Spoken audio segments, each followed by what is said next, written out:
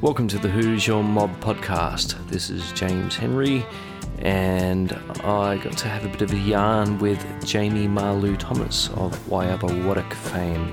We were just out the back of Melbourne Museum having a bit of a yarn with the birds chirping, the mosquitoes buzzing, and it was great to get quite a deep insight, I felt, into his practice teaching traditional dance and also Waiapa, which is quite an interesting practice, and I won't give away too much, I'll let him speak for himself. But yeah, definitely something to keep an eye out for, as there are more and more practitioners around the country doing a lot of great work for community and beyond. I should give mention to the music that's playing underneath. This is Dave Arden and the tune Kukatha Gunditj Mara Clan, and he's going to be playing at the Loman Hotel in East Brunswick on Friday the 15th of December 2017, and if you're liking these grooves, then it's worth checking out online or getting along to the gig. So for the next hour and a bit, hope you enjoy my chat with Jamie Marloo Thomas. Firstly, I'd like to say ngatamanga tok malu katanganai kire urang chaplong leria mereng wanganutung randri boomerang alame wanganutung randri boomerang mara wanganutung randri boomerang mereng. Pay my respects to the traditional custodians of the Kulin Nation, the neighbouring people of the Wurundjeri and the Boomerang people inhabited this area for thousands of years. Their ancestors, their elders, past, present, and emerging. But also I want to pay my respects to your mob too, bros. And the lands in which you're from, because I think that as Aboriginal people, I think it's really good to take that little bit of extra time to, as we always do with Aboriginal people, we always, who is your mob, and where you're from, and pay those respects. So I was born up in Far East Gippsland in a little place called Orbost. That's the Scottish name for the township, but the traditional name for that town is called Dura. It's of the Kratangalang clan area, so that's one of the clans of the Gunai, or some people say Kurnai. That's that classic G and K argument or debate, but if you really, me personally, I roll both the G and the K together, the Gunai, so it's not a G or a K, it's what I believe that the traditional sound would have been, as opposed to a European. And I'm sure that you've heard of Gamilaroi and Kamilaroi, and it's the biggest arguments. And so a lot of our mobs say Gunai Kurnai, and that's okay. And a lot of people say Kurnai, and some people say Gunai. And so I think that I like to obviously look.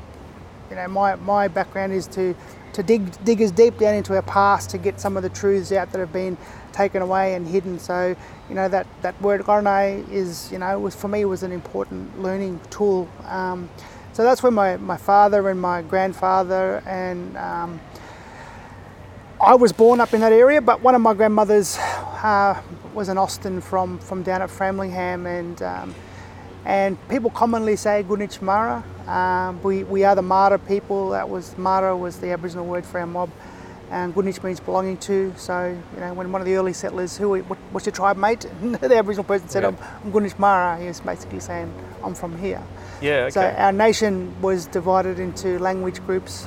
Pequodong, Kirewurong is one that's often gets talked about. Jawadwurong, Chaparong, and Konko-Pranut, which is another language group that's between Chaparong and Pequodong. So those are the language groups, but then those language groups are broken up into clan areas, I guess, and there's 90 odd clans just in our language group area. So it can become quite complex, as opposed to just saying, like back in the old days when I went to school, everyone was just Kuris, Kuris. Yeah.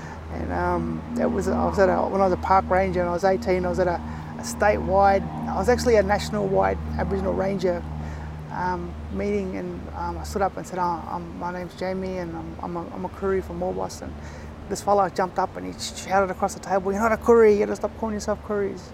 He said, "That's our word from our country. Go and find a knuckle elbow mullet." All right, sit down. Yeah, we know, we know, all right, but we use that word. That's just a word that we've used, for a long time in Victoria. And I think that there's been obviously a real push for people to get back to their own identity when they actually, I don't think not many people say Koori anymore. Yeah, I'm actually tempted to go back and use that a bit more. Yeah, I was born and raised in Sydney, Yes. although... They would use it a lot there? Yeah, well, they use it a lot. Of course, they use their own mobs' names. Like, there's a lot of Wiradjuri and Kamilaroi mob, coming down from country towns in western New South Wales.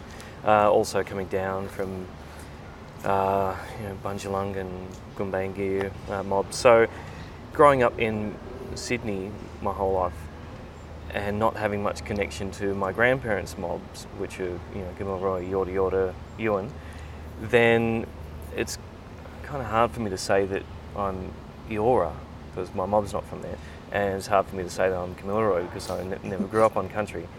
And now I'm living in Melbourne, so I'm this city urban blackfella with family connections to certain parts, but my personal connection to country is through the city. Yeah.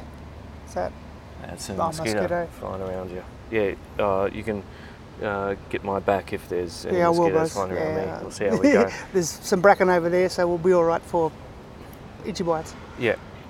Yeah, so you grew up in Gunai country. Yep. But then your mobs, Kundinjmara. Yeah. So then, I guess if you have connection to country, is that to the Kundinjmara or? Yeah, I was having this conversation with my cousin the other day, and I think one of the things is that when we know that we can be epically connected to other countries through family lines, and especially more so, obviously with Stolen Generation. Like my grandmother was removed when she was about 14 and taken to Gippsland, so that wasn't a traditional arranged situation, which used to happen. The Gunai people used to come to Wiradjuri and Boomerang country and steal their women and to keep the bloodlines, not too close. Yeah. So, there would have been some intermarrying both by stolen but also by arrangement through ceremonies and things. But so I always say that I'm Gunai first and foremost because that's my birth country. But going back home to my grandmother's country and having both my children being born there, I definitely say that I'm connected to that place. We just, when we go back through our family tree, you can go back in all different directions. And, I was talking to my nephew Dixon, who he and his mum and aunties and that, they have a really strong interest and knack in family trees, and we could say we're Wathaurong too through our great-great-grandfather, like when you intermarry and stuff like that. Yeah. And I know for me now, like I'm living over that way on Wathaurong country. I won't say that I'm Wathaurong because that's not my birth country, or that's not where I've been living long, but I do feel a really strong connection on that land because now that I'm living on it, that's the cellular memory, not both in my body but also in that land, that acknowledge that energy that the Wathaurong ancestors have walked on. So I'm not a big fan, I personally, and it's okay I respect other people that do it, that want to actually put their hand up and go back 10 generations of all the different intermarrying, and that's fine because you actually do know that's important. But when it comes to the crunch and someone says, well, who do you say you are? I say I'm Gunai. Even though I speak more in my grandmother's language and my children's language, I'm a little bit more au fait with that language because I spent nearly 20 years down there. I spent 20 years in Gippsland, but from a cultural journey perspective, it was, I really started to really sort of find my cultural, my traditional identity when I moved back home from Alice Springs. Yeah. Back on grandmother's country. All right. So I'm just thinking from my perspective, Yeah. Born and raised in, I guess around Balmain, Leichhardt area. Yep. It was quite a concentrated area where I grew up, as far as I didn't move that much from where I was born. And I was born and raised until I was 26. I moved to Melbourne. So, I don't know, would it be fair to say that through that reasoning that I could be Eora? Look, I think that land, I think that both that community and that land can claim you. I think that's the other thing too. That's the most important thing as opposed to self-acclamation. But I think that's important that you associate with that because that is where you're born. And thankfully, when we say that, both my children actually, it wasn't wasn't planned that they were born in Warrnambool, on their grandmother's or on their great grandmother's country, or obviously I was born up at home on country, so that I suppose is a benefit for when I actually want to identify. But yeah, look, and it's same as for people, same like you're saying for people that are not who say they're Gunich Mara, but they've probably only been down to home probably 2 or 3 times, but yet they say they're Gunich Mara, which is okay. For me it was that I actually had to go and move there, and I had to live on country, and I had to learn from my elders for me to truly understand that culture, but also that landscape, because that's for me was the biggest thing for my identity was my physical connection and the cellular memory, but also the sites of the areas that my ancestors went to. That was something that I just said to my partner when we lived in Alice Springs, I've got to go back to Warrnambool. So you specifically moved there for that reason. Connection. Yeah, I met Uncle Archie Roach for the first ever time I was in Tennant Creek, and I was watching. I was probably about 20 years old, and I was watching Uncle Archie's up there with Auntie Ruby and Buster Ray. Ray was playing bass for them, and when they said, it's Buster Thomas on bass, I said to my partner at the time, I said, I wonder if he's related to Dad, because Dad was Arthur Thomas, and she said, go and ask them. I said, no, because I don't like humbugging famous people at all, like, I don't know, say anyone famous could walk through that door, I wouldn't run over there and get a selfie with them, I'd just let them be themselves. So yeah, Uncle Archie, I walked into the art gallery the next day looking for Ray to have a conversation, and Auntie Ruby just grabbed me and said, Archie, look here, it's Arthur's boy. Uncle Archie come over crying, Arthur. I'm like, no, I'm Jamie, I'm his, I know you're his son, you look just like him, and and because him and Dad were first cousins, because Uncle Archie's mother and my grandmother, Dad's mother, were sisters. Yeah. They were Austins from Fram. And he said, what are you doing up here? I said, look, what I'm looking for, I couldn't find down at home, which is the old connection, the old ways. Yeah. And that's why I moved to Alice, was to get a bit of an insight into those really old ways. He said, when you learn what you learn, you should go home, take it home. And had some really, really strong conversations with some amazing people that sent me on that journey back to the Western District. And and as they say, the rest is history. But that was in 92, 93. We moved back in March '93, back to Warrnambool from Alice, and there were some really amazing cultural things started to happen from there back in '93. Yeah. So you grew up in Orbost with your mother? Yeah, my non-Aboriginal mother. Yeah, did you have much Aboriginal contact with my family? Yeah. Not really. When up until probably the age of 6, after Mum and Dad only had a brief liaison, and I was the result of that.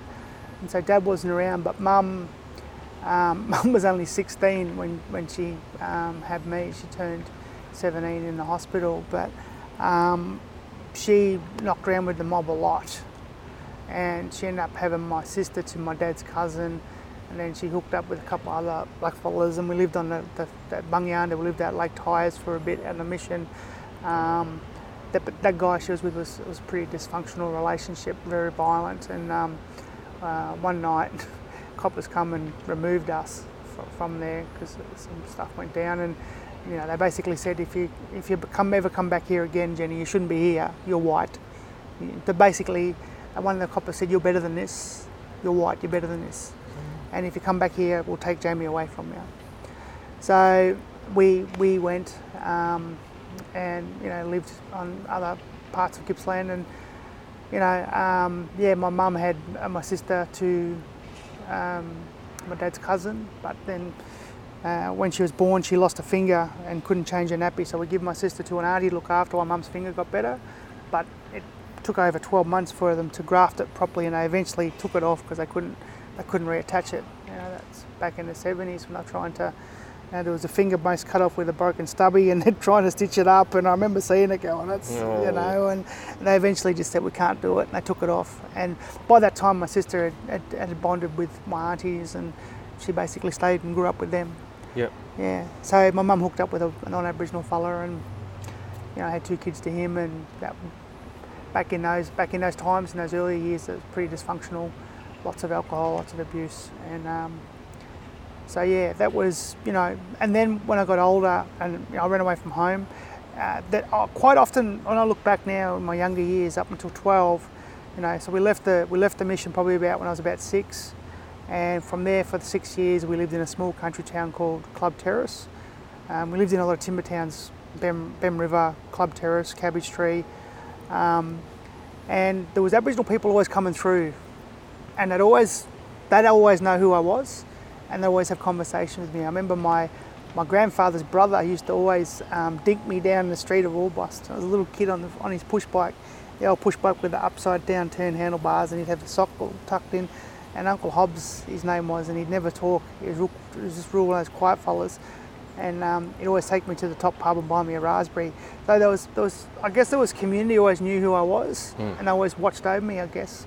But yeah, it wasn't until I started to get involved in sport, but probably more when I was 15. I wanted to become a park ranger.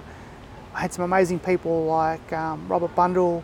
He was working at Parks Victoria, as we call it now. Colin Mullett, Robert Farnham, who is a cultural officer at Mudgee Aboriginal Council. They paved the way for me to start getting contact, not just with the community, but with cultural heritage through site management. And so every year, in high school from 15, 16, 17 and then 18, I left school and got a job as an Aboriginal ranger. I did all my work experience and went and worked in community and stuff like that. So I had some really good people around me that supported my growth. They acknowledged that there wasn't, my dad wasn't around, and I needed to be made sure that I was a part of community. So I'm grateful for those people in my early years that kept that relationship there. But in saying that, my mum's brother, he was a bachelor. He looked after my mum's mother, my grandmother, and he was an old white fella, and he provided. And when I ran away from home from the abuse and stuff, he provided a really safe environment for me for probably for five years before he passed, when I was just before I turned 18. And he always encouraged me, as a white fella, he always encouraged me to be proud of my Aboriginality, always. Always. He said, don't, and he used to say it back then, don't focus on the negative stuff, focus on the positive stuff that your people are. Proud people of the land, he used to say. He said, don't you ever forget that. And I guess because he had a lot of contact with a lot of the old fellas that used to work on the timber mills and used to work on the roads, this country roads board. He said they're always the hardest workers, and he said they're always the proudest people. And he said that's when people are being negative and nasty, just remember what I told you about your people. Yeah. So it was never any, that's not who you are, or that sort of stuff. So I was very lucky that was never hidden or tried to be taken away from me of who I was. So yeah, that sort of set me on my journey really about, it wasn't so much the community that I was interested in and family, it was the old ways. From the time I always tell a story of the first ever time way up in the back of Gippsland. I was about 8 years old. I actually saw a hairy man. I saw a Dulaga way up on the hill. I used to always get told don't go up there. And one day I just found myself up there. And from that day I always knew that there was something, all them stories that they used to tell, there's truth in them, and that they still exist, and that connection is only broken if we choose it to be broken. Yeah. So that's why it's been always my passion to revive and breathe life back into the old ways, because I think that you're not the oldest or one of the oldest continuing living cultures on the planet for no reason. So putting those structures back in has been really important to me, and getting assistance from some amazing elders along the way has been so integral in helping me to be where I am today. Honouring those people who spent all that time and passed that knowledge on and did what that they're born to do, and that's pass it on. Yep. Yeah. And then you went up to Alice for a bit. Anything particular that drew you there? Yeah, look, I think the opportunity, obviously, you know that when you grow up you hear, you always hear that, there's no blackfellas here in this town. It's, they're all gone, they're all dead, they got shot out. It's like, well, I just got called a black dog out there, so what, am I the last of my tribe? Or, 1 minute the textbooks are saying we don't exist and outside the community says we do. So, and then when I started asking questions from a lot of my elders about the old ways, about initiation ceremonies, about, how to do this, how to do that, and, what's the story for this, or, a lot of my elders were like, oh, sorry, Neff, we didn't get taught that, it wasn't handed on. That's when I had the opportunity to go to Alice, and I knew that I was under no guise. I knew Alice was the mob. What I saw, that they were so much worse off than us, but they were also, when you scratch the surface, they were also so much better off than us in certain ways. I think that when I moved up there in the early 90s, and probably a lot hasn't changed, is that they're still 100 years behind us in a lot of ways from the racial discrimination perspective, and so there's still a lot of that disconnection just only starting to happen, and but when you scratch the surface and you start to hook in with people and they start to take you and show you stuff, some of the old ways and the old processes, and I had the opportunity to go through law when I was about 20, and after talking to Uncle Archie, I didn't do it. Also, that gives you a very strong sense of responsibility to that country to be a part of those ceremonies continuously, and I just wasn't sure that I was up for that yearly journey back. Yeah. The lady, she adopted me into her family. She said it's important if you stay that you go through, but if you don't, that's okay, because these men won't see you as a man when you're driving around and you're trying to work into those structures. So, I talked about to her that I was, after 2.5 years, I was ready to head home, and she was fine with that. And there was 2 boys up there that were working with me. They were in their 16, 17. They turned 18 just before I left, and they got a car and that. And they used to always stick up for me, because I used to get trash talked by some of the mob on the town camps. Oh, you're Southern one, you're nothing one, you're funny colour one, you're no culture one. And Brett and Cedric, they used to always say, James, you're going to come law business with us and be a man, and you're going to come and clean you up, and and they used to always stick up for me, which was good. And it was amazing, because that was in the early 90s, and then 2001, after moving home, it was about 8 years later, the Yiparinya Festival was on. I don't know if you ever went or you heard about it, but basically it was the celebration of Federation, and they put on a big corroboree in Alice Springs, and there was 42 communities from across Australia were represented, and there was over 1,000 traditional dancers from all over Australia. I put together, and it was amazing, because when Victoria was asked for a delegation, I think it was only Joy, at the time, actually said, no, we should nominate the Western District mob. They actually getting their stuff together, and they got the whole community dancing. So we actually took 35 dancers from Western District up to Alice Springs. And in 2001, that was a big dance group. It's not anymore. When you've seen a fortnight, we've got about probably 65 kids dancing next week. But back in the day, 35 from Warrnambool to Alice Springs, moving them around was a big deal. And we had the second biggest dance group represented in Australia at that corroboree. And I took some boomerangs. I made some boomerangs, like the traditional clapping ones, because I knew that's what them old men used to use. So I made a gift for them, and I talked to Uncle Banjo Clark and Uncle Rob Lowe about what I should design on them, and they give me some designs from home. And the dancing started at 10 o'clock in the morning. The corroboree started at 10 o'clock in the morning, and we didn't actually dance until 10 o'clock that night. So for 12 hours was just the Arunda people, they did a welcome, and then everyone else did an acknowledgement to that welcome. As there was a classic, okay, everyone's only got 1 minute to respond to the welcome. Nah, not even. Them old fellas, they dance and sing for half an hour for the acknowledgement, and good luck trying to get them off the stage. So yeah, we didn't get on until 10 o'clock that night, but we were the second last dance group. The Ngarrindjeri people were the last dance group, and there's a funny story.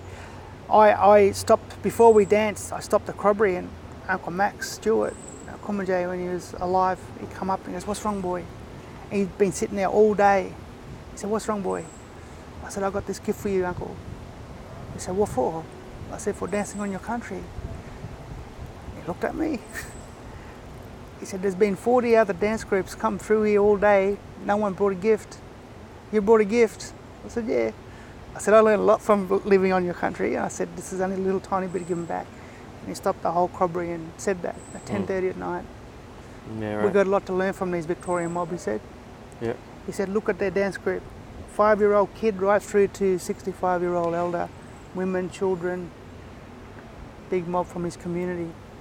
You know, and that made me proud. And Brett and Cedric, they were the only two young men painted up with them old men. You know, all them old men in their 60s and 70s, those two 20-year-old followers, they were the only two young followers. And when they saw me, they had the biggest smiles. Yeah. When we walked past them, they looked at me because I was painted up with all my mob behind me, and they were so proud for me. You know, they said, oh, Brett said to Cedric, Jamie's got his culture back. Yeah. Yeah, they were so happy for me. Yeah, and then when I could get up there and sing in my language and my dances, they were so happy for me. That my identity that used to get trash talked, I put back into place. You know, and they were happy for me, and that was, that's probably apart from the birth of my children, that was that time and that moment was, it was pretty special to go that full circle stuff was really special for me. But yeah, it was, you know, that for me is the stuff what I pursue, I guess. Yeah. And the songs and dances that you did from Gunditjmara country. Yeah. Where do they come from? Were they written and put together for the performance, or are they recent, or do they go back to before when white people got here? Look, one of the amazing conversations I had with an old fella up in, it was just out of Catherine. We went up to the Barunga Festival, but the Barunga community was closed down for sorry business. They ended up having the festival at Catherine, and cut a really amazing story. It's really short. This old fella pulled me aside and he said, "Where you from?" I said, "I'm from Alice." He goes, "No, where you from?" So from the saltwater country down south. "What you doing up here?" Anyway, we had a good yarn. Apparently he fought my grandfather in the boxing tents down at Lake's entrance when he was with Jimmy Sharman going around. Wow. He thought I was my grandfather coming to give him another hiding. When he saw me walking up the street, he said, "Same age, 20. He said, "I was 20 when your grandfather gave me a hiding." Wow. He said, "I thought that was him coming to give me another one when he saw me." And that's same as my dad. You know, my dad used to train with Uncle Jack Rennie and Uncle Lionel, and this old fellow used to train my dad, used to always call me Arthur all the time. He said, "Oh, you look just like him." But yeah, so when he said to me, he said, "Why are you here?" I said, "To learn culture and all that." And we talked about initiation. And he started laughing. He goes, "Why don't you go home and learn that?" I said, "I can't find it. No one knows it." He said, "Who told you that?" I said, "Oh, my elders." I said, "The teachers." He started laughing. And he said, "This is what you need to understand." He said, "Your culture is in the land.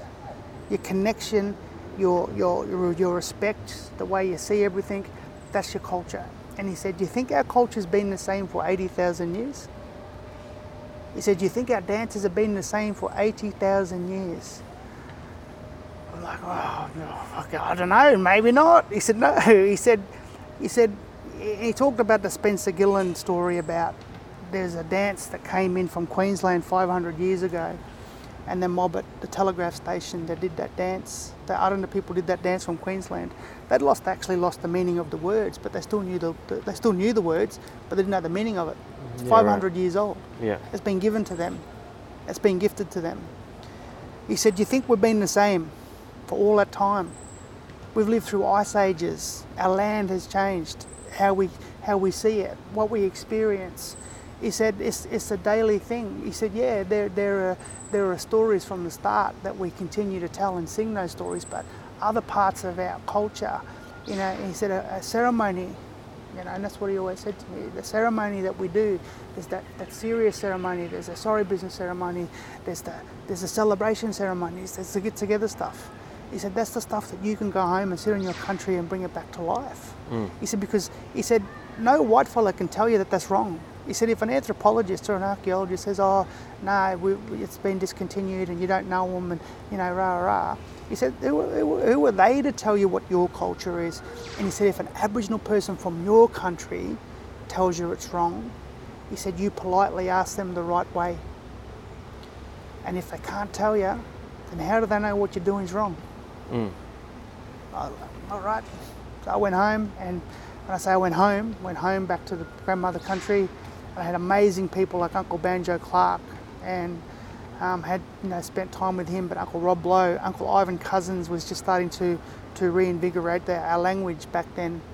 I was lucky that in the early 90s to have them elders. Even Uncle Henry Alberts, they used to call him Uncle Licorice. He used to tell me the old stories. And so when I sat down and talked to them about this conversation with this old fella, and started to put, I guess, the stories of what I saw in the landscape into dances, that's where those dances come from. Someone did the eel dance, like the whale dance. They from actual stories of my experiences, what was told, what was constructed. So those conversations with the elders in the community about those things, about the landscape, about the shooting stars, about putting together the pieces of both whitefellow journals but also elders' knowledge. Yep. And talking to them. Does this make sense to you? Do you think that's what the old people would have said? Nah, they just told them kuni just to get them off their back, or no, that sounds right. Because when they say that sounds right, they say no, that feels right. That feels right. So when you read some information, ask yourself, does that feel right? Yep. And then you start to have the conversation in a broader context, and then that's when the culture collectively becomes a part of a community. Then people start to take ownership over the revival of it. Yeah. So then you had to find the language, the Gunditjmara language for these stories and write out songs. So in the early days, we were grammatically trying to work out the structure, because as you know, our language was spoken differently than English. But even just singing the individual words, and it's not so much the word that was spoken, but it was the intent of which the word was spoken and the meaning behind it through your expression of how you sing it, is what made that connection of telling the story about it. So for me, putting those together was, I don't know, I've been very lucky, I guess, that I've always felt as though I've been a bit of a conduit to keep culture alive in our community. And along the way, I've had to fight some demons of my personal life to navigate through that. And I've really only, and I'm 45, and really only in the last 3 years of starting my APA up and really finding myself that I've really aligned the stuff that I've been wanting to align with who I really am. And that's been amazing, because that's not just, what people see out in community, that's also who I am. I struggled with a lot of stuff for a long time. So when I started to put them songs together, and it's quite amazing, I had some young fellas come to me the other day, and they want to start, they're on that same journey about Wathaurong stuff. They want to start putting some stuff together. I said, well, let's get all the families together, have a conversation with them, and we'll look at sitting on country and telling them stories. Yeah. So the stories, they're always evolving, and it's I could probably say it's a bit like a writer's block. I haven't put a new song together, although I am putting a song together for an Aboriginal lady who's getting married on the weekend. I'm using language to sing a song to them. She asked me to do the acknowledgement at her wedding, and one of the gifts I was going to give her was to sing a song for her and her partner in language. Yeah. So we talked about that, mixing traditional in a modern context. That's probably an example of that. Yeah. So wasn't there anyone else on Gunditjmara country that was doing language and song and dance? Uncle Ivan, no, not song and dance. It was really funny. When I come home and I wanted to put a lap on and paint up and run around, they're like, what do you want to do that for? They're like, what do you want to do that for? We don't do that anymore. And I went, why not? I said, that's who we were. If that's not who we are. I said, well, who says? I said, I want to make sure that them old people's ways weren't lost with invasion.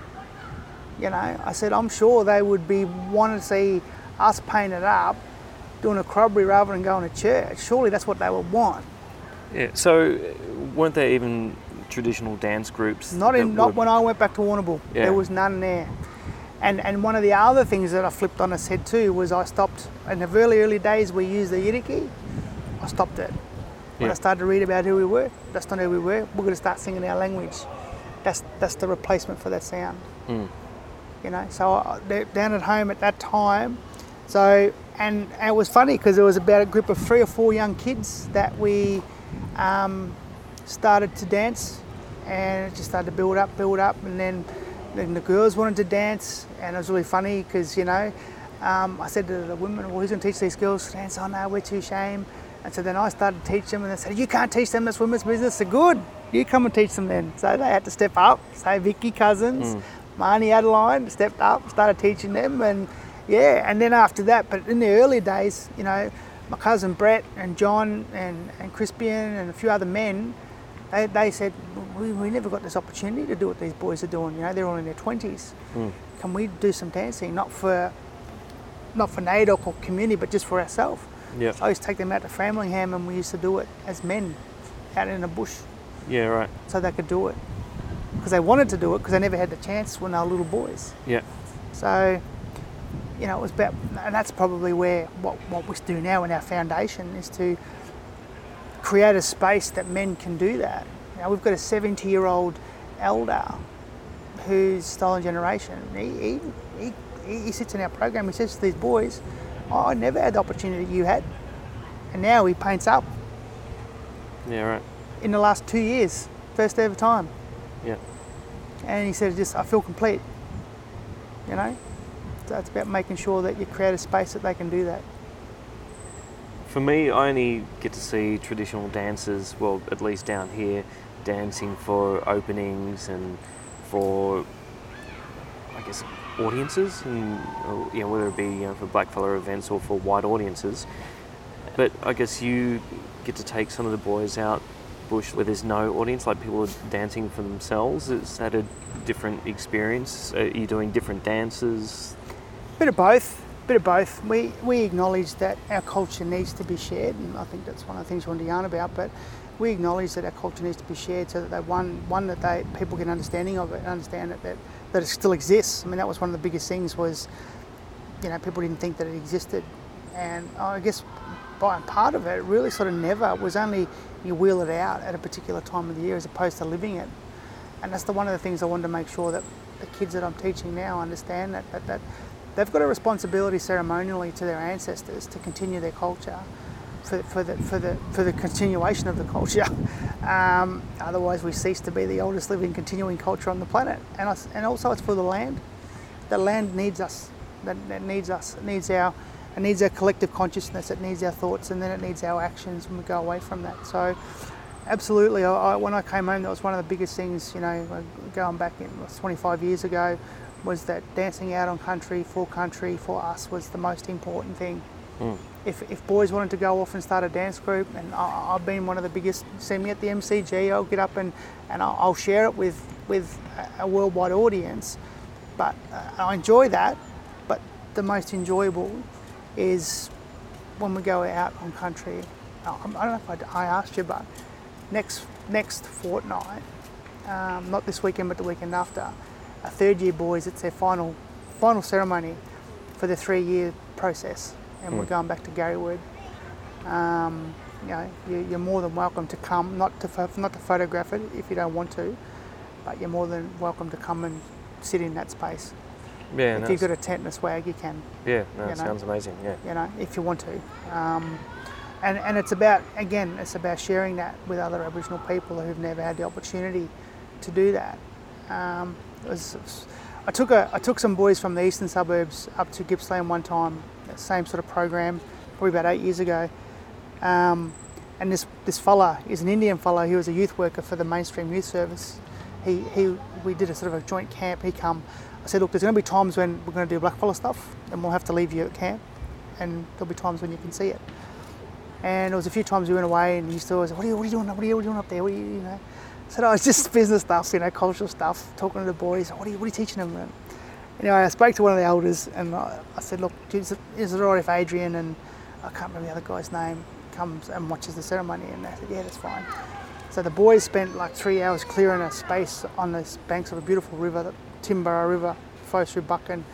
It's just middle of nowhere.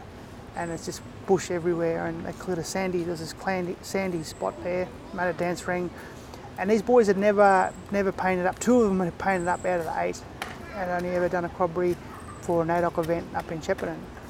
Anyway, so I stripped them off and I started to paint them up, and Adrian said, he's sitting on a log watching it, and he said, as soon as you lit the fire and as soon as you pick up that ochre brush and you started painting them boys, they went from these giggling, nervous, little unsure kids to these young warriors that were standing there ready to receive that ochre that they gathered just up the road from where we camped, from my country. And then when I put that ochre on their bodies and sung that song, and he said then when they danced, he said I couldn't explain it. He said it was like when you call in the ancestors, it's like they came at your command and they went into those boys, and those boys danced those dances like they'd never danced them before. He said I've done youth work all over the world. He said I've been to Mongolia, I've been to Africa, I've been to the Native Americas, I've been to China. He said I've never ever seen anything like that. He couldn't speak for about an hour and a half after the ceremony. I went up to him and said, hey bros, you're right, because the boys finished up. I closed the circle, put the fire out, they jumped in the river, had to swim. I walked up and he just walked away. he couldn't speak. And anyway, he come back later and he had to just unload. And he said, now I understand what you do and why you do it. He said, but I've never seen that before. I said, that's just a connection that we have to this land. And that's why it's important that we do it this way. Yep. And how do you go about teaching the dancers? Is there a designated rehearsal process, and do they have to learn the songs? Do they sing along as well? Yeah, look, there's definitely one of the things that we provide for the kids. And when the processes that we run, they about culture inclusive. It's not just dance. So they learn the non-material aspects of culture, which I don't think gets taught enough. They learn the respect, responsibility and accountability, respect of land, respect of self, respect of women, respect of elders, respect of kids, everyone. And the concept of accountability and responsibility, and they were things that I struggled with for a lot of years too, to stay aligned with those principles. So I really had to clean my act up, because when I started to reteach them again, it was like, I've got to look in the mirror and, can't be a hypocrite, if I'm going to teach those things. So when we teach, what we call is processes, we're trying to stay away, we try and stay away from the words of programs, and we try and stay away from the words of performances or practices, because you're going to have dance practice. No, we're actually just going to conduct a ceremony. This is, so I suppose using Western concepts of we need to practice this before we actually go and perform it. We just need to familiarise ourselves with this ceremony before we actually conduct it. And that's, putting those conversations into place also gives it more meaning. So when these boys that have been through this 3-year process, they haven't just learned dance. They've learned the stories about the stars. They've learned, they've been out on country making tools. They've learned about art. We've done some language stuff. And, I guess one of the things is that we have a lot of kids that are from all over Australia, all over Victoria, some are from different parts of Australia. And a lot of people say to me, you can't teach them your language, that's not their language. They can't learn that. I say, why not? That's not who they are. They should be speaking this language. I said, well, are you going to teach them? Oh, well, I don't know it. I said, what was told to me by my elders? I said, all the stories that I'm teaching them, that I'm actually required to give to them, because isn't it better that they have an Aboriginal story and an Aboriginal language than none at all? I said, they all walk around speaking the invaders' language. Are you happy with that? They all singing the invaders' songs. So wouldn't you rather them have an Aboriginal language that they're allowed to speak until they find their own? Yeah, okay, I see what you're saying. Yep. And that's the thing. That's the thing for me. I had an Aboriginal person tell me that worked for quite a prominent organisation to deal with kids. And I said, you can't teach that kid that language, he's not from there. I said, but he walking around speaking English. What, you happy with that too? Are you going to teach him his language? No. Are you going to take him home to his family so they can teach him? Oh, but we can't. I said, I've been gifted. Like, we use one young fella as an example, he's not from our country down there, but he grew up down there. We made sure he had all that language and had all them stories. We told him about where all those sites were because we didn't want him to go to places that he wasn't supposed to go to. That's a responsibility. Mm. And we always say that when we go through these processes, it's a sharing space. It's not a teaching space. I share this, and if people want to share their stories in their language with me, they can. And obviously only share what you're allowed to. So it's not a space where you come and just get indoctrinated with Pikwarong or Kirewurong language or Gunich stories or Gunai stories. It's just me sharing. If you want to share and teach things, so the little kids, head, shoulders, knees and toes, they all sing that in English. I taught them in Pikwarong. Another lady goes, I'll get the words from Yorta Yorta. All right, next week you come and teach it in Yorta Yorta. I'll get the Gunai words. I say, how good would it be? They're all up there singing in Aboriginal languages rather than Chinese and English and Italian. I said, if they want to, that's good. But surely it's, So they're my philosophies. They're my philosophies around culture. Share what you can, and the stuff you can't, the sacred stuff, then obviously you don't share it. Yeah. Without the appropriate permission and processes. And how is it if you're singing Gundi Jamara songs on other people's country? Like, do you have to go through certain processes? Look, the way I see it is that definitely you speak to people that are there and get the initial permission. The way I see it is that I'm a bit like you. I moved here in 2008. It's nearly 10 years since I've been here. Met Wurundjeri people, met Boomerang people, and they unequivocally said, you've got permission to do your culture in my country, and especially because you ask permission. And you'll always meet individuals that say, you can't do that on my land. You'll always be people that for whatever reason, whether it's personal or their own agenda, that'll say no. But yet, and especially in such a multicultural space of Melbourne, okay, well, you go and shut down every other culture that's practicing their culture on your country, and then I'll stop doing mine. Yeah. You've got to contextualise it a little bit. So yeah, definitely you should ask. And like I said, there's some amazing people that have supported me continuing to share my culture in this space. Just like every other person shares their culture. Yeah. Whether it's Christian or Muslim or, Buddhist or whoever, such a multicultural space. Yeah. But yeah, I think it is right that we ask as Aboriginal people. Just because no one else doesn't mean that we shouldn't. Yeah. And then what are your feelings to extending that to people without Aboriginal heritage? Again, I think it's about just, one of the things I never do, people say, can you do, and that's where people have to get it in their head, the difference between a welcome and acknowledgement. Obviously, I'm not from here, I'll never do a welcome. I'll always acknowledge the traditional custodians on behalf of a room, and I'll always ask whether there are any traditional custodians in the room, and give them the opportunity to do it, because that's the rightful thing to do, not just get up and assume that there's no one there. So when I share my knowledge and my stuff that I've been given permission to share, I do it in a way that, there's stuff that I don't talk about and there's stuff that I'm allowed to talk about. It's the same as dances. There's dances that we dance that we don't share publicly, and obviously there's dances that have been put together for public sharing and space. So I think that it is, that's why I think things like Tanduram are great. I really do. I haven't been a part of it, and I would hope that they would actually do that for themselves on country, their mobs, and I'm sure they do when they do their practices and lead up. They probably do what is the white fellas will call a full dress rehearsal, but same thing for themselves. I think that's. I'm sure they do that. But yeah, I think that is an important part of.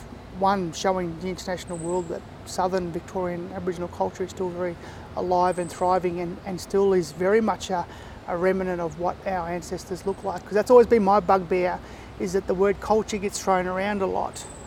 And that's okay, because culture is a lot of things. You can have a motorcycle riding culture, you can have a bingo culture, you can have a soccer culture, and I guess I get a little bit I get a bit concerned for the old ways when people say that this is culture, and we talk about the evolution of culture, and we talk about the changing face of culture. And I think that's a healthy thing. But I always say to my young people, please don't forget the roots of which our ancestors practiced culture. So it's those values and it's those connection practices. And for me, it's the basics of barefoot on ground with ochre on body. I wear a possum skin parangi. I don't wear a lap. Haven't worn a lap for a lot of years. All the boys wear them. The third year boys have just made the kangaroo skin ones now. So one boy said, I'm not even going to wear a red lap under it, I'm just going to wear that. That's good. That's how the old people would have done it. I said, but put some jocks on though. I bush I'm not. I said, that's okay. I said, but if you're in the school, put some jocks on. But yeah, so they get it too, that, for me, culture there is an evolutionary process, but like that old fella said to me in Kashrine, just make sure it doesn't get too far from what it originally looked like, because then it doesn't, it is culture, but it's not a part of that old ways, Yep. So I think that's the balance that people are going through, of that eclectic mixing of the old ways with the new ways. Me, I'm old school. I like to do it the old way. I don't want that to ever be forgotten.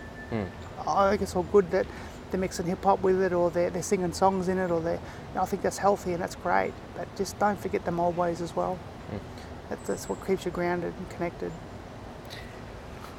I guess going back to what you said about how there are all these different cultures here and different languages being spoken.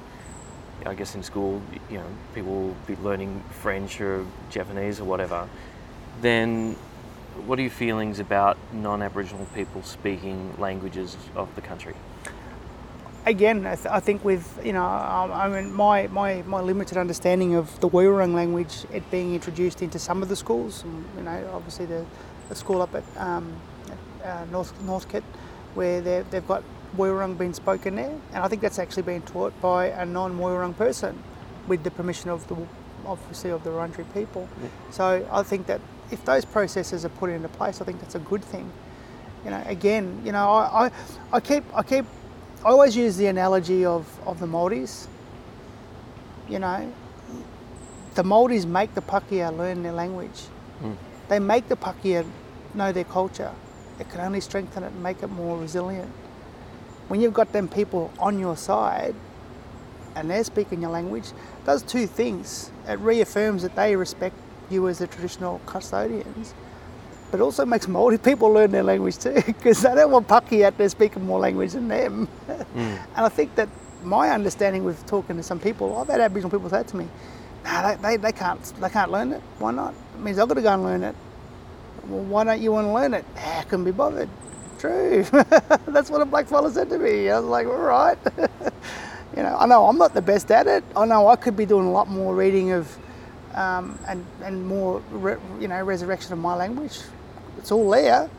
The only person stopping me now is me, not the government, not a white fella. Yeah, you do hear sometimes people saying that they don't want white people to have the opportunity to practice culture before black fellas do. But then black fellas sit on their hands then. So it's a bit of a catch-22, isn't it? Yeah. Hopefully that encourages black fellas to actually go and do it. Yeah. Otherwise, And then what about traditional dance and ceremony? Only with the permission and in the presence of Aboriginal people. That's what I say. Yep. So if I share space with a non-Aboriginal person, and we've taken non-Aboriginal people back to country, and we've painted them up, and they've danced in our community, I say, but this is the only time we do these dances. Under our guidance. I don't want to see you over in America painting up, saying, "Oh, Jamie, give me this dance," dancing around. No, that's the difference. They got permission to do it in this space. Or if they're with other people, other Aboriginal people, so if they go to New South or South Australia and those people said they can dance with them, I say, yeah, then you can share it. You can tell them about it. I said, but not outside that. Yep. I think that's the respectful space that they can hold, is that they can do it in the presence of that. And that's why we, I suppose we want to get into that yarn, but that's why we invented Waiapa. Because it's about understanding a cultural relationship without teaching culture specifically. So when people come into a Waiapa session, they learn a series of movements that aren't particularly traditional. They connect into all the things, kangaroo, the hunter, the gatherer, the eel, but they even know that those, the eagle, but they're done in a movement, not in a dance. If you got a little white kid here and he saw an eagle flying and said, right, copy that eagle, it'd copy an eagle just like you'd probably dance it. Same as that eel in there. How would you mimic that eel? You'd probably go like that or like that. That's what we'd do. Yep. So the connection stuff is same, but it's then you start to chuck in the music and the singing and the language and the purpose of it and the story behind it and the ceremony. That's what makes it cultural, as opposed to just doing it as a kid doing it. Yeah, right. So that's the contextualised. For me, that's how I see the difference. So when people do Waiapa, they're connecting into the element, not the culture. And if I want to share them a story about the eel, I'll share them a story about the eel. If I want to share a story about the sun, I'll share a story about the sun. Yeah, can you tell us a bit about Waiapa? Well, first of all, what it means, what Waiapa work, and how it came about. Yeah. So Waiapa work is the formalised practice that we've put together. So it's now an internationally accredited and recognised modality with the International Institute of Complementary Therapists.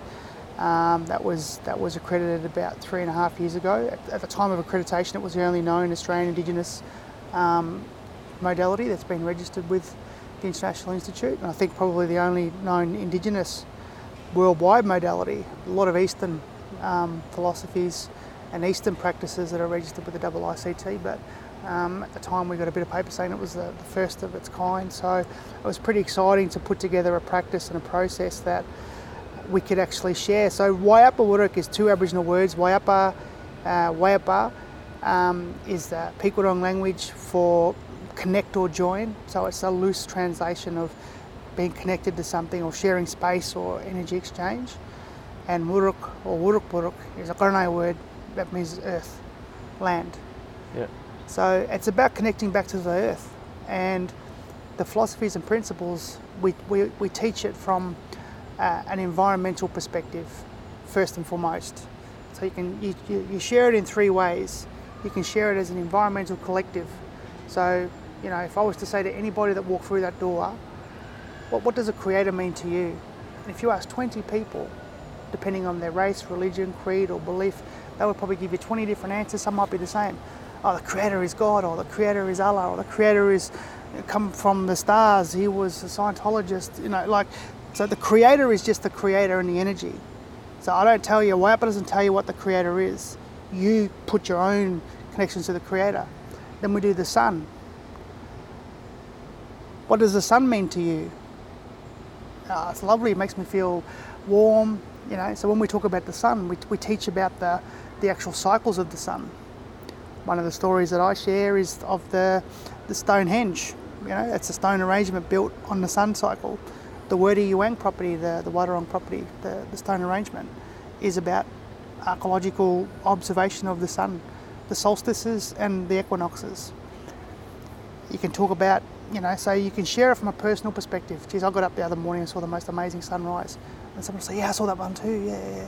So you start to share what the sun means. So when you go through the 14 elements, about what they all are doing environmentally and how they're keeping the earth in balance. The moon, we talk about the moon. So when we do the moon movement, it's about the cycles of the moon. It's about the 28-day cycle. It's about the new moon, it's about the waxing moon, it's about the full moon. What the full moon does, affects all the tides, affects all our water in our bodies. Then you start to share the story about the word lunatic, how it's a Latin word, lunaticus, which means affected by the moon. People start going, oh yeah. So I say to people, if you're in tune with that moon cycle, you'll be in tune with your own emotions, but everyone else around you. So you start to look at, Waiapa is about looking at the environment and how it affects you. So when you talk about the rain, a lot of people say, oh, it's freaking raining, it's raining. I say, well, what if it didn't rain for 20 days and the rivers dried up? Oh, that'd be terrible. So then you should be pleased with the rain. When it rains, good one. All them storms, people panicking around, oh, it's meant to happen. So Waiapa is about teaching your awareness of the environment. And then the last three, so we go into the air element. So the 14 elements, talk about, the wind, the rain, talk about the lightning, the importance of lightning for the planet. So it teaches us all these environmental connectivities of what the elements are doing for the earth and how we're benefiting from that.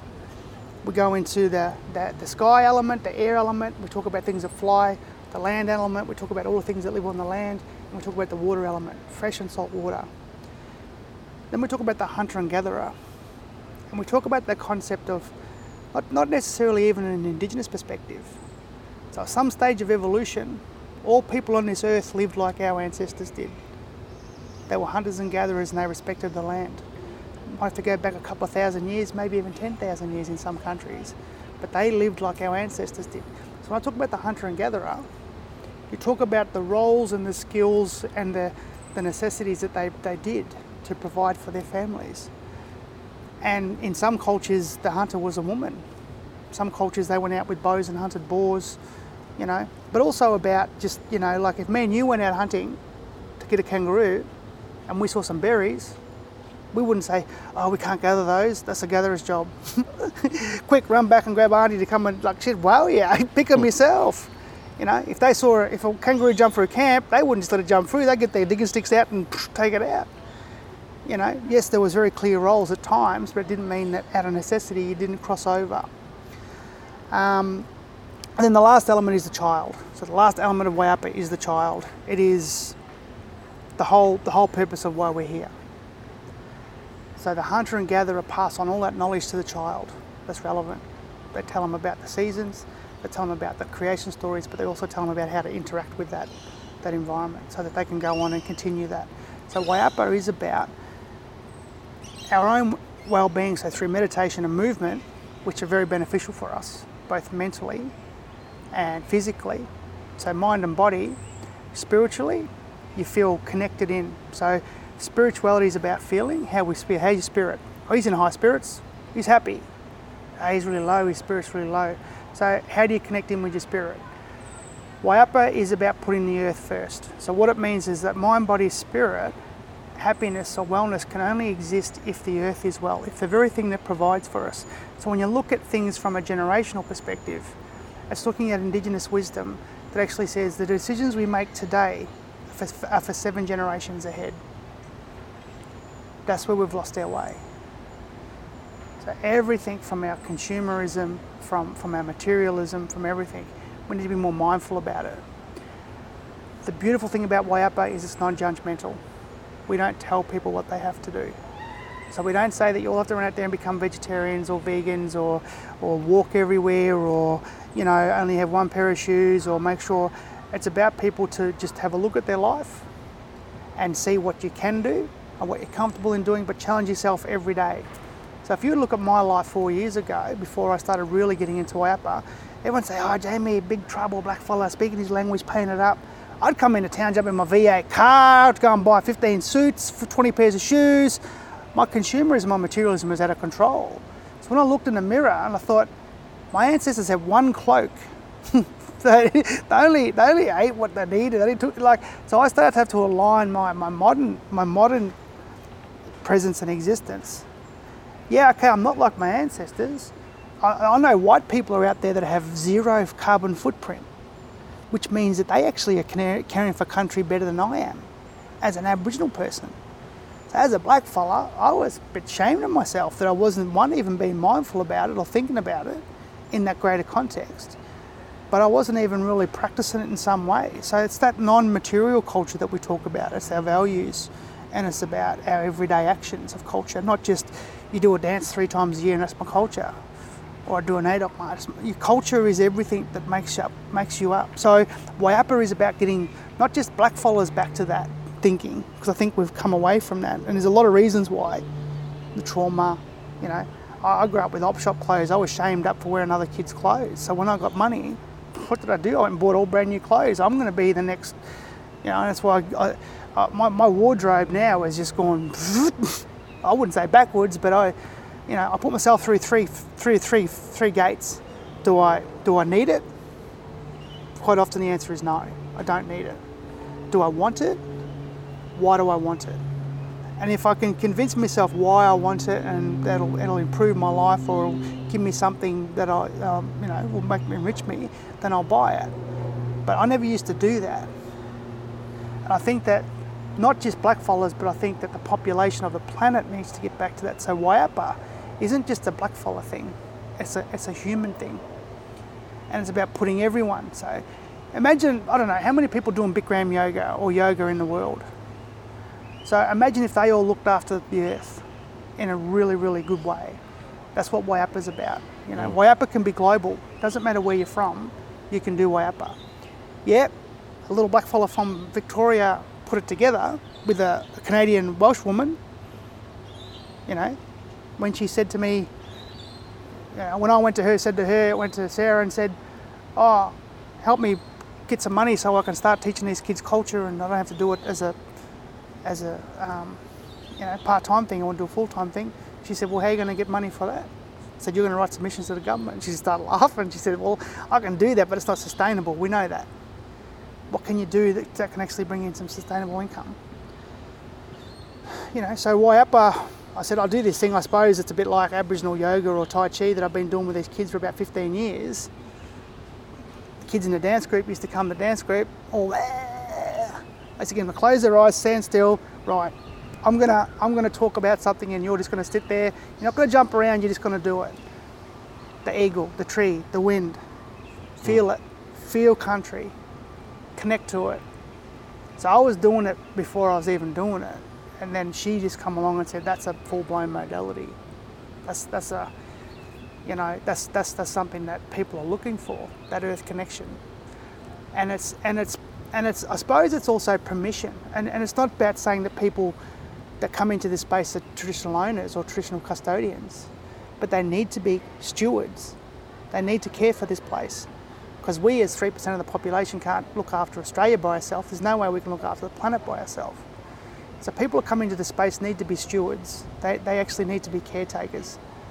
Not in a traditional sense, because they don't have that genealogical connection, just like you and me. We can even though we're blackfellas on country, we're still visitors here, we're still guests, we're still occupants, but we still need to respect this land. Auntie Carolyn, Auntie Di say it, Bunjil's law, look after the land, look after the children.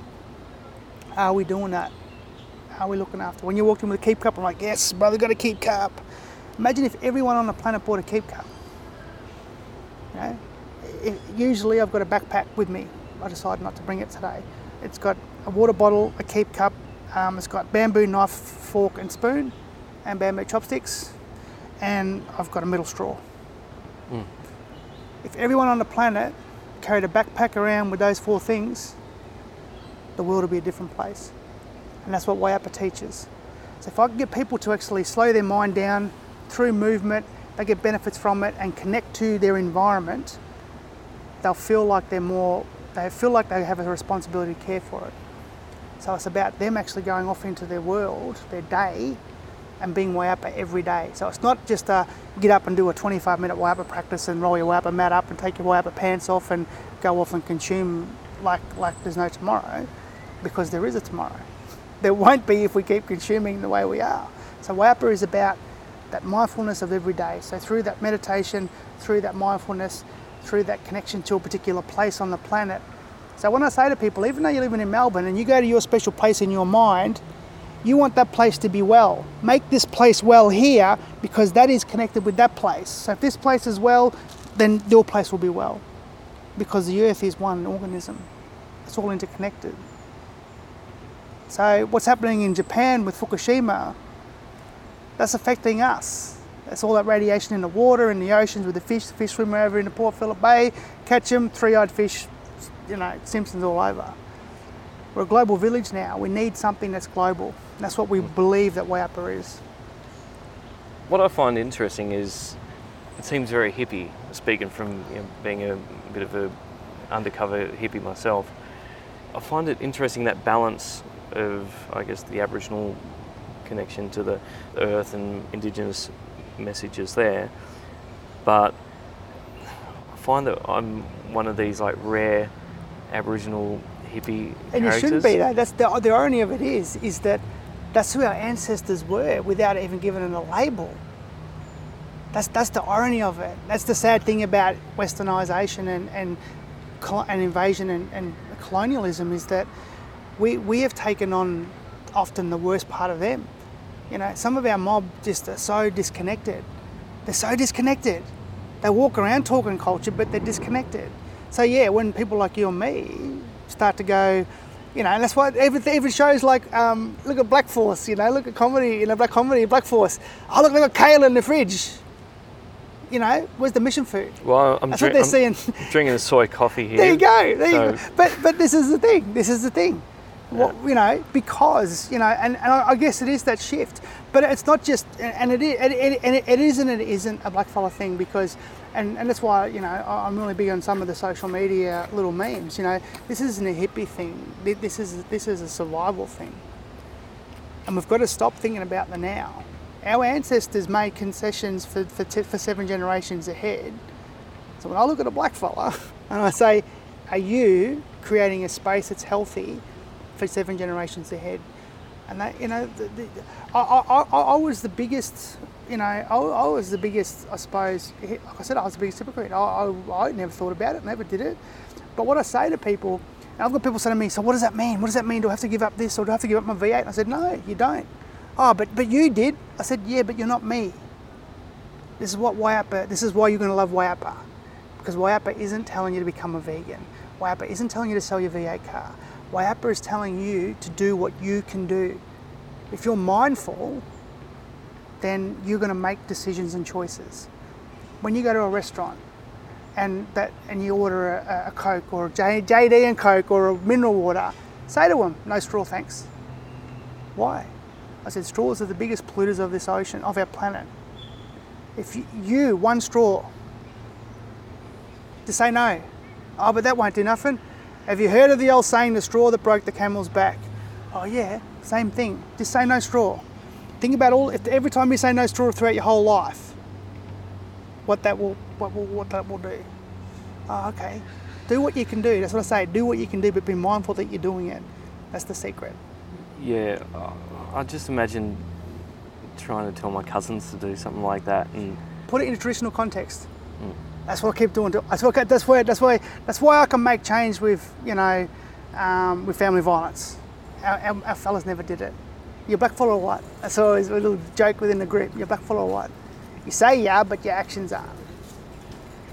You know, be mindful about it, and it is, it's probably more challenging in some of our own mob. Like I said, I know a heap of white people out there living more respectfully for country than a lot of blackfellas. And a lot of white people out there living better than me. But again, it's not about judging. So when I don't judge any of my family members that want to have a single use, and it's really funny when we do the WAP, of course, people often come in with a single use plastic bottle. You know, and I tell the story about this lady who worked in a law firm down in opposite Federation Square. She said, after she did a 6-week course with us, after the second week, she goes, I went to work and looked in our cafe, and she said, there's 1,000 employees in that office space, and on average we have 3 cups of coffee a day in disposable cups. She did some numbers, not just from a usage perspective. She said, what's that, 3,000 cups a day? 15,000 cups a week. 780,000 disposable coffee cups in 1 calendar year in her office block. She costed up how much that was costing the company.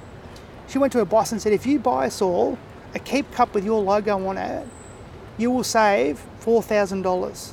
It is half the amount of money that you're paying on coffee cups. He's like, what? Here's the numbers. Yeah, take my money, he said. Because she made that connection. I think the biggest killer is convenience. That's the biggest killer, is convenience. But then it doesn't become convenient. Me carrying a backpack around is not inconvenient. It's easy as. It's actually more convenient. I can actually take some more stuff. It's not cumbersome, you know. It's not, you know. And I put it back into context. I always go back to ancestors. Blackfellas can't argue with that. I always say, you're proud of your heritage? You're proud of where we come from? You're proud of your ancestors? Yeah. Well, we need to be more aligned with them. Even if it's a little bit. put yourself through those 3 gates. Do I need it? Do I want it? Why do I want it? I used to be the most. I'd walk through a shopping mall. Oh, look at that jumper, just like that. I'd wear it once or twice, leave it there. I'd give it to a cousin or give it to the op shop. I've recycled. Not knowing, that's one of the biggest jokes going around. I see a lot of people saying, "Oh, I'll give all my clothes to the poor." They don't want clothes. All these clothes going over to third world countries. The mob don't want clothes. They want infrastructure. They want wells. They want electricity. They want, don't send them your clothes. Black folks walking around in poverty in $1,000 suits because someone in California is going minimalistic. So it's about saying that's good, but recycle it or upcycle it or share it or whatever. I think that's good that people are thinking about that. But then don't just continually just keep going and consuming and then just giving it away. If you take something away, make it go like that. My wardrobe's going like fifth of the size. Basically, it's a pair of tracksuits and a Waiapa top these days, which is not good for the waistline. You're wearing tracksuits all the time, and again, I shouldn't be eating that much. I don't need to eat that much. We used to always have a thing. Oh, I ate a kilo of steak. We only need 200 or 150, but it was manly to eat a kilo of steak. Yeah. That's how you look at it. Again, changing your concepts. Eat kangaroo. Why? It's better for the environment. Not as much emissions. They have less impact on the earth. They farm sustainably. Eat wild caught fish in small. It's about saying just think about your consumerism in both what you eat and what you buy. Doesn't mean that you have to be full blown hippie or greenie. Yeah. It's about being earth mindfulness. Well, one of the big phrases that I hear around community is decolonise, and it seems to be. It's a great buzzword. Who's doing it? Who's doing it? I'll be straight up. I stopped social drinking a long time ago. I used to self-medicate with alcohol up until probably 3 years ago with depression and stuff. The minute I give it away, I felt a lot better. I got in a much better headspace. Things started to really open up because I was more awake to the possibilities and I was always ready for the next opportunity, as opposed to feeling sorry for myself or beating myself up or going into a cloud and just numbing that out. So absolutely, decolonising your diet. I have people go, I'm waiting for my own, I'm waiting for the government to give me my self-determination. There's a little bit of truth to that, but at the end of the day, only you can do that. I see a lot of people go, we're going to die, we're all going to die at 60, but who determines that? Government don't determine it. You get to buy your food. Now, one of the things we say in Waiapa is we ask people the question, who actually buys organic food here? Nah, I don't buy that. Why not? That's too dear. Show me your shopping trolley. Show me your shopping docket. What do you want to see that for? Well, you're telling me you can't afford it. Oh, you got chips, Coke, biscuits. Do you need that? No. Okay, give me an example. A bag of Coles carrots, $2 for the Coles ones, $6.50 for the organic ones. That's $4. Add that all up. I had a lady say to me one time, nah, too dear, Neff, can't thing. I said, you like a glass of wine, eh? She goes, yeah. I said, so on that proviso, you buy the cheapest, nastiest wine you can go and buy. No, why not? Give you a headache, make you crook. I said, that's what that food's doing. It's all perspective. It's all where you put it, So for me, getting people to decolonise is those concepts,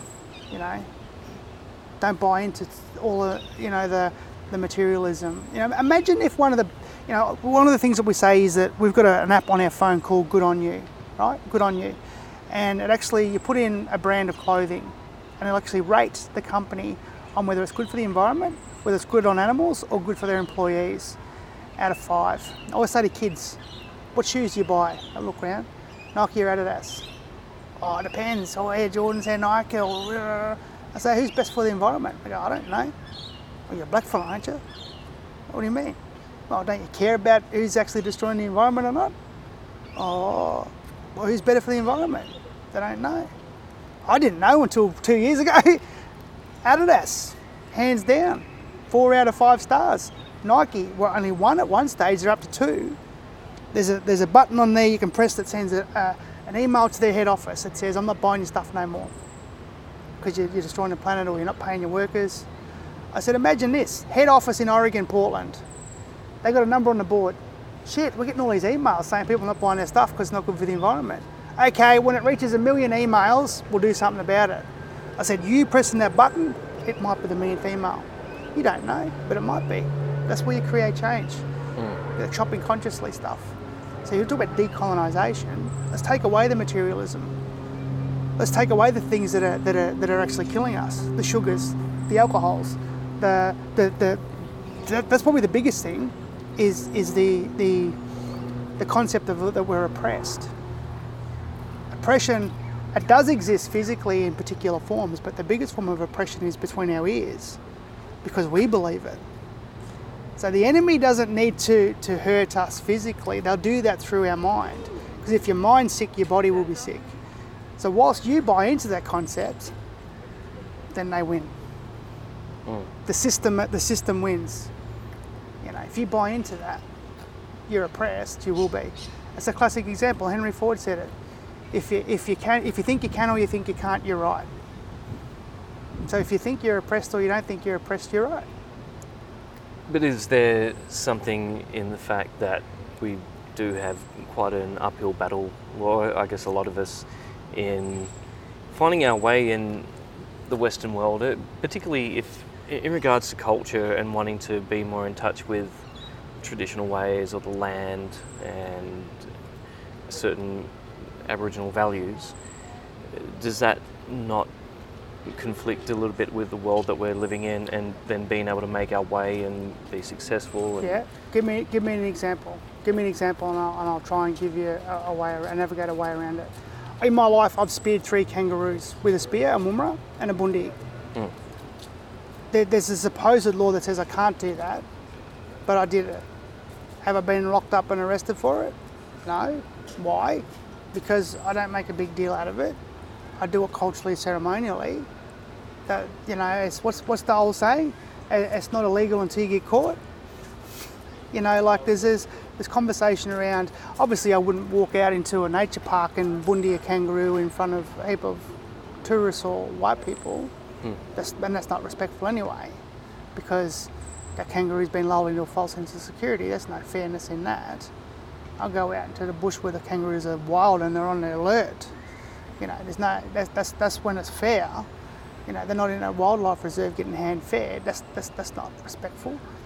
Yeah, look, a lot of the land has been stolen, absolutely. A lot of our families don't have the opportunities to get access to that land, or even in a modern day concept, an economical opportunity. But again, you know, you've got it. For me, this is how I rationalise it all in my mind to go forward, and not limiting myself to things in relation to, you know, for every person that says, when I used to say to myself, I can't do that. And I had some really great people who say, why? Why can't you do that? I just can't. Oh, but they can do it. Yeah, but they're good, they're better than me. No, they're not. We're all born the same. I mean, I think you've got some great examples. Look at Lydia. Don't ever say you can't do anything. You know, yes, there was, you know, like Arnold Schwarzenegger currently can't be the President of the United States because of you have to be a born citizen to do that. Barack Obama was an African American. You know, they say that, I mean, you know, I mean, that's great, but when a Native American actually becomes president, I think that'll be amazing, because they are the original people of that land. Yeah, it was great that an African American became, wasn't the white supremacist, you know, aristocracy that was there. It was replaced by a black man. So, and it's funny, I was watching that movie Barbershop 3, and that's very conversational in relation to that. You know, the Indian guy working in there, and they're all saying to him, the African American saying, "Shut up, you're from India, you can't even say nothing." Yeah, but no, you're black, but you're not black. You know, like your parents come here, but you know, we were slaves, and you know, but we were refugees, but you know, we were chased out of it. Yeah, so it's a great conversation. It was quite unlike the other barbershops, but you know, it was so great. And the Indian guy said, "You guys have got You've got a black guy. He's the boss of the whole country. This is the time to be black, yeah? But you're out there shooting each other. Yeah, there are white coppers shooting black people, but he said, there's more black people shooting black people than white coppers shooting black people. That's what you need to get upset about. That's what you need to change. Black lives matter, then stop killing each other. Yeah, the coppers definitely shouldn't be doing it.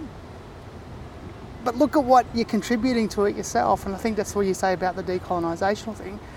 So when people say to me, you can't, or when I say to myself, I can't, I say to myself, I can't stop drinking. Of course I could. I just didn't want to. I chose to want to.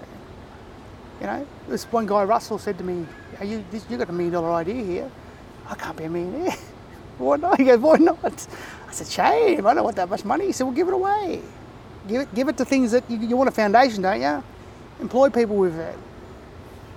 Why can't you be a millionaire? Who says? Having money doesn't make you less of a black fella. I hear that all the time. Unfortunately, our own mob think that poverty is what defines our Aboriginality. I say to them, my mum's white. She lives in a mouldy old caravan on the Mitchell River. She's happy. Is she more black fella than me? No. I'll tell you what makes me wild. People just accepting that Devon and KFC is black fella food. I know. And that's what I was saying to you about that show Black Force. Yeah. That reinforces the stereotype, which then in turn is killing us. Give your kids white bread and fried Devon for breakfast. Don't get me wrong, I love a piece of fried Devon. I just don't eat it every day. Even now I know what's in it, I only eat even less. But yeah, I agree. What we deem as traditional food now, I met a lot of black fellas that don't like, they won't eat kangaroo. Like, no, I'm eating that, it's too gamey, bruh. Yeah, it's right. like, that's your black fella food. Nah, Devon and white bread that's your mission food, that's your oppression food. I want to decolonise that shit, that's, and again, no, it's about not judging. It's about understanding that people are in a particular place and space. I had a cousin say to me, hey, look at you think you're better than me, you think you're this. I said, no, I'm not better than you, bros. I said, I'm just different than you. I'm just different. I'm not going to sit here and drink every day on casts and I'm not going to do that. I said, yeah, I'll do it occasionally, or, I said, yeah, times I get right down, but I said, but I'm getting up out of the gutter, I'm getting up out of the couch, and I'm going to keep marching forward. I said, because, it's not about being better than you, it's just being different. I have different values. I refuse to have overt racism upset me. It doesn't upset me. That's what I say to people. The minute you free yourself on that anger, I could be racially vilified. I suppose the most important thing was for me was when I was playing footy when I was about 13, 14. I was getting, yeah, coon, you bung, you nigger, I used to go home upset. My uncle would say, he one day give me a chain. I'm like, what, you want me to flog him with his chain? He said, no. He said, that's to remind them of where their ancestors come from. So he said, you're a proud people. Why you letting it upset you? How do you play footy when they say that? No, I don't play shit. That's what they want. They got you. You played right into them. So when I started to acknowledge their racist taunts, and it never affected me, they started to say, you're not even a black fella. You're half white. You're more white than black. So it's all that power and oppression stuff. So if you buy into it by letting it affect you, I acknowledge that. Yeah, I am black. I am white. So that's who I am. I can't change it. I didn't get to construct my mum and dad having that act. I'm the result of it. It is what it is. And the minute you let that go, you take it back. You take that presence back. I had a man come to men's group the other day, going off his head. My missus she's calling me a shit father and I hate her guts and I said, what? Calm down, I'm going to do this, I'm going to do that. I said, why are you going to do that? Then you won't see your kids. She said me shit. I said, well, I looked at him, I said, well, are you a shit father? And he went, what? I said, well, are you? She's calling you a shit father, are you a shit father? Are you calling me a shit father? I said, no, I'm asking you a question. Why did she say you were a shit dad? Well, I did say I was going to pick him up the last weekend, and I said, so you rang and told him that you couldn't pick him up? No, I didn't do this, and I said, that's pretty shit. He looked at me and goes, yeah, that's pretty shit. I said, that's a shit act, you're not a shit father. There's a difference. I said, but you can change that. So it's all perspective, So when someone used to say stuff about me, I look in the mirror and go, well, is there any truth to it? Often there was. You know, it's the old saying, the truth hurts. You know. So how did you come about this mindset? I guess you were talking earlier about how you had a bit of a traumatic childhood. Where did you get the inspiration or the wisdom to turn things around for yourself? Look, there was all parts. You know, there was a really great lesson that I learnt was I used to make a lot of excuses and say I made a mistake, and an elder said to me, "It's not a mistake. You've made this before. You don't make a mistake twice. The second time it's a choice." He said, "You've made a shit choice," and that really empowered me, because it empowered me to know the difference between a mistake and a choice. And I still made a lot of shit choices in my life after that. And a lot of the mistakes, you know, they affected some people who were really close to me. And it was more about my own self, really. It was more about, if I can live in the very best possible version of myself, then that's all that should matter. There's a really great saying that you can lie to everybody else in the world, but don't lie to yourself. And the minute I stop lying to myself, or about making excuses, or copping out, or saying I can't, taking those things out of my vocabulary, out of my mindset, my whole life shifted. It shifted. And you know, there was always these things, you know, and it's the same as saying, you know, there's no such thing as a bad person. It's only bad behaviour. Because there's lots of good things about those people, or there's lots of, you know, really good points about those people, but at times people often act badly. You ask women in domestic violence situations, they don't not love the man, they just hate the behaviour. I get that. That's why a lot of women stay in those relationships, because they actually love the guy when he's really well, but when he's not, they hate that. So I get that. And it's the same, you know, so it's about when I looked at myself and go, on the whole, I'm a good guy, but geez, at times I'm really shit at some things. And it was about just wanting to be the best version of myself, I guess. And yeah, probably 3 years ago, I had a defining moment in my life where I was just like, I just can't keep doing and living like this. Not for anyone else around me, yes, but if I live the best possible version of myself for me, the people around me will benefit from that. So when you stop doing things for other people and start doing them for yourself, that alignment of who the best possible version of you is, you know, everyone benefits from that. And I think that for me, that was the defining moment. That, you know, there was a lot of things that I was doing. For the most part of it, I was living respectfully and responsibility and accountably, but there were times that I weren't. And they weren't all the time, they were just little times, and it was like, no, what does the best version of yourself look like? It means that every decision I make is going to be for the best result for me. So when someone is saying something shit about me out there in community, I have to look in the mirror and say, well, is that me? And most of the time it was. You know, I sort of say to people, if I've upset you or offended you, just tell me to my face what it was that I did. Because I'll do one of two things. I'll either apologise and say, no, I didn't say that, or that's taken out of context, or I'll say, no, that's what I really feel, and that's how I am. And if that upsets you, I'm sorry, but not sorry. Mm-hmm. You know, just give me the opportunity to either clarify it, verify it, or debunk it. Yep. You know, that's about getting rid of that lateral violence stuff too. You know, I think that's a whole other level of conversation about it. But stopping it, you know, stopping the bullshit talk. Yeah. So just one more thing before I let you go. Yep. What are ways that you've found in bringing culture and bringing language to people that has been a success, or can you also see other potential in perhaps bringing language and song into other aspects of today's life? Absolutely, Russ, and I think it's vitally important. And you know, and that's why, you know, when you have people like, you know, Yossi, you know, the Yossi indie band, you know, people like Marloo and all, get up and sing in language. That's the way it should be. It's like I said about the Māori people. You know, Pakeha speak Māori language. That's the way it should be. If you ask any Aboriginal person, when Cookie come here with his 13 boats, surely when they hit the shores, you would have hoped that they would have actually respectfully learnt all the local culture, yeah? Surely that's what blackfellas would want. Because what space would we be in now if that's what happened back then? So why can't we do that now? Yeah, it's all 229 years a bit later, but surely. But again, I say it that, I understand where there's a lot of apprehension about it. I wrote a song that I teach everybody that I meet. It's in Gunai, and it's about clapping your hands to wake up the earth. And it's just a little simple song, it's a little kid's song, it's an adult song, and I teach it.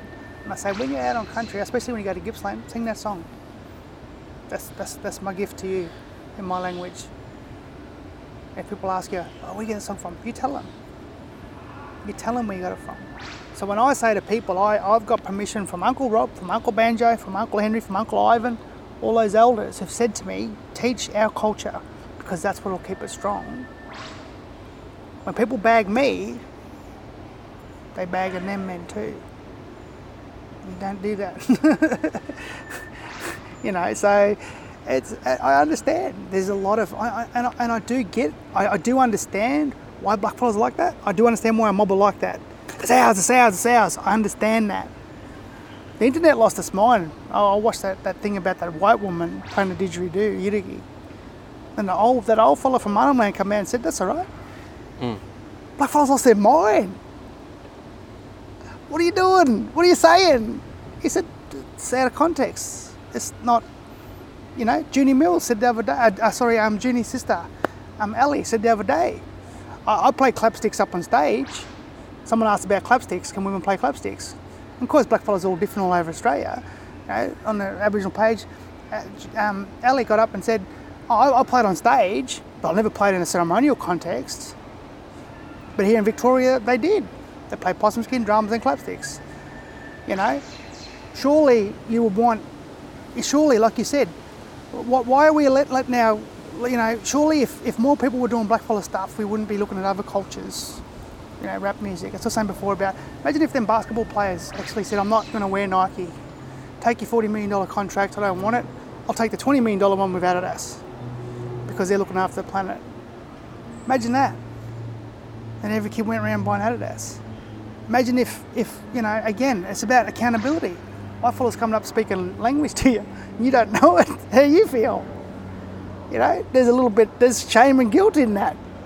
Because they actually more passionate about your culture than you. So that's accountability stuff. So it's our job to make sure, we got to learn it first, but surely that goes hand in hand. So I think that the Thornbury Primary School, with that non-Wurrung person teaching Wurrung language to those white kids, is amazing. If someone comes up, I got home on country there, Neil Murray, Shane Howard singing in Pequodong and Chaparong. Good on them. I don't go, white fella should be singing my language. Go for it. Then I need to go and study up what they're singing about. Not tell them you can't sing that. That's how I see it. And you talk to 20 black fellas, you might get 10 answers the same as me, 10 answers different than me, you might give 19 answers different than me and just me, I don't know. But to me it's about, if people actually, like I said, I always use the Māori example with the Pakis. I mean, not every white Pakeha person respects Māori culture, I get that. But you look at it in a national context. A classic example, and I won't mention any names, but we were teaching the war cry to the Richmond boys. A couple of them said, I can't do that, it's against my religion. I said, but Aaron said, but I see them doing the haka on the footy season trip. So why can't they do this? Why can't you do that? What? Because blackfella, be respectful. We want you. We're giving you something. Do it. Wouldn't it be good seeing the Richmond Football Club embedded in their culture doing the war cry like the haka? Them Māoris want them Pakeha doing that dance. Surely we want that in some way. So there's obviously things that they can have and things that they can't have. It's the same thing about, you can come and do a corroboree with me on my country, I'll paint you up, but you can't do it when you leave here. You can't go and bust down the street and do it. So, there's, I think they're good, robust conversations, but, it's the same as sounds. We do some stuff with some of the Sudanese. I always teach the boys, language just isn't a spoken word. Language is what comes out of your mouth. It's your energy, it's everything. So all them sounds that we make,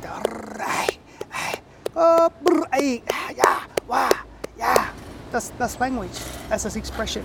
That's your connection. I teach the kids that. Don't know language, you make up a whole song just doing that. So that's why it's really funny that watching that kid, that Bush Tucker Bungee, he puts on that one with Beyonce and Bruno. Hey, they're 1 8 3/4 Aboriginal. Look at them up there, and they're up there. They're doing the shake a leg. Like they probably don't know it's the shake a leg, but they're up there dancing at the Super Bowl. Doing that. He's doing the dubbing and the soundtrack. Funny, So who is this Bush Tucker? Bush Tucker Bungee. He's a young Aboriginal fellow from up South Coast there. He's pretty full on. He's a funny kid. He's one of those viral video vloggers that. Oh right, he's got like a YouTube channel. Yeah. He does two things. He does all these sort of different personas, but that was just one example that he was basically saying is that like they dance like us. Dance and and there's some of the songs that are out lately. They have the song is out recently. Like they're making blackfella sounds and or they like I can't think of that was a Katy Perry song and she's in collaboration with someone. I said that sounds like blackfella. But then there's that whole thing about cultural appropriation. Absolutely. And so there's known cultural appropriation and there's not known cultural appropriation. So if you fully know that's a cultural thing and it's sacred, and you fully know that. But I'm sure there is situations and examples around the world where there's similarities amongst cultures where it's just is the same. And if you can't say that we did it before you or you did it before us. But I think cultural appropriation is a really good conversation to have because it's done without permission or it's done with no knowledge that something is sacred. I mean that's what the whole Paddy Mills stuff that happened, with his non-Aboriginal partner doing that whole clothing line with prints from the islands. People going crazy about that. And Paddy, what are you doing? Letting your memory do that, and I don't know the intricacies of that story, but again, it's the conversation around cultural appropriation. And that's something that obviously that's a conversation they have to have. Yeah. With their elders and his community about whether she should or shouldn't be doing that. But and I think that there's definitely it's a bit like it's sometimes you don't know what you don't know, but when you know it and you do it, then that's definitely it's like I say about I could try to give you an example. People go, I didn't know that. It's like, what, you didn't know that? You haven't been taught that? You don't? No, I haven't. Okay, well now that you know, don't be ignorant.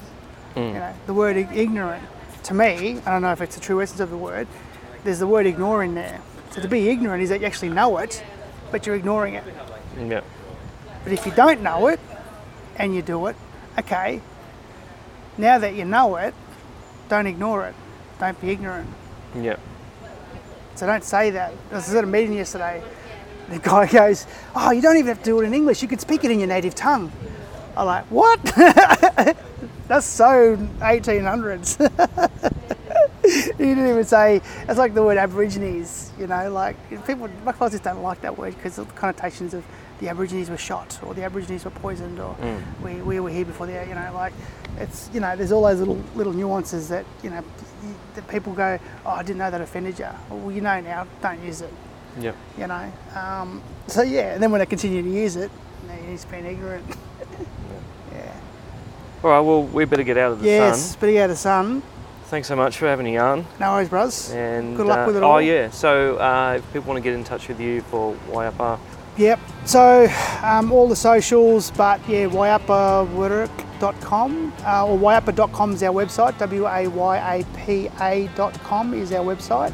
If you put in waiapawork.com, you'll get it.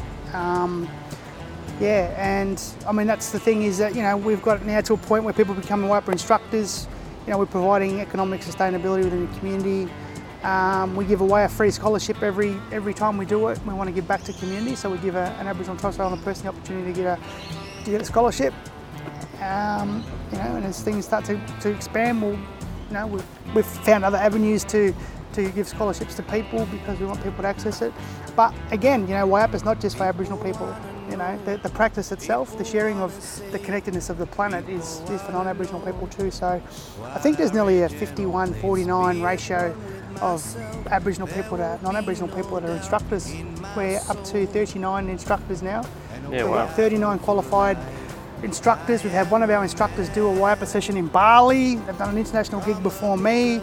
So people can go off and start their own small business, and people always say, one of the biggest things when people go, oh, well, what percentage do you take of what I make? And I say, nothing. They go, what?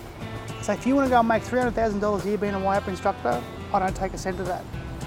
And you have to pay a $200 licensing fee every year, that's it. We're not like other modalities where you actually pay a percentage of your income. We don't want that. We want people to just own, it's yours. Mm-hmm. Go off and do what you want. Just share the word, save the planet. Yep. Save the generations.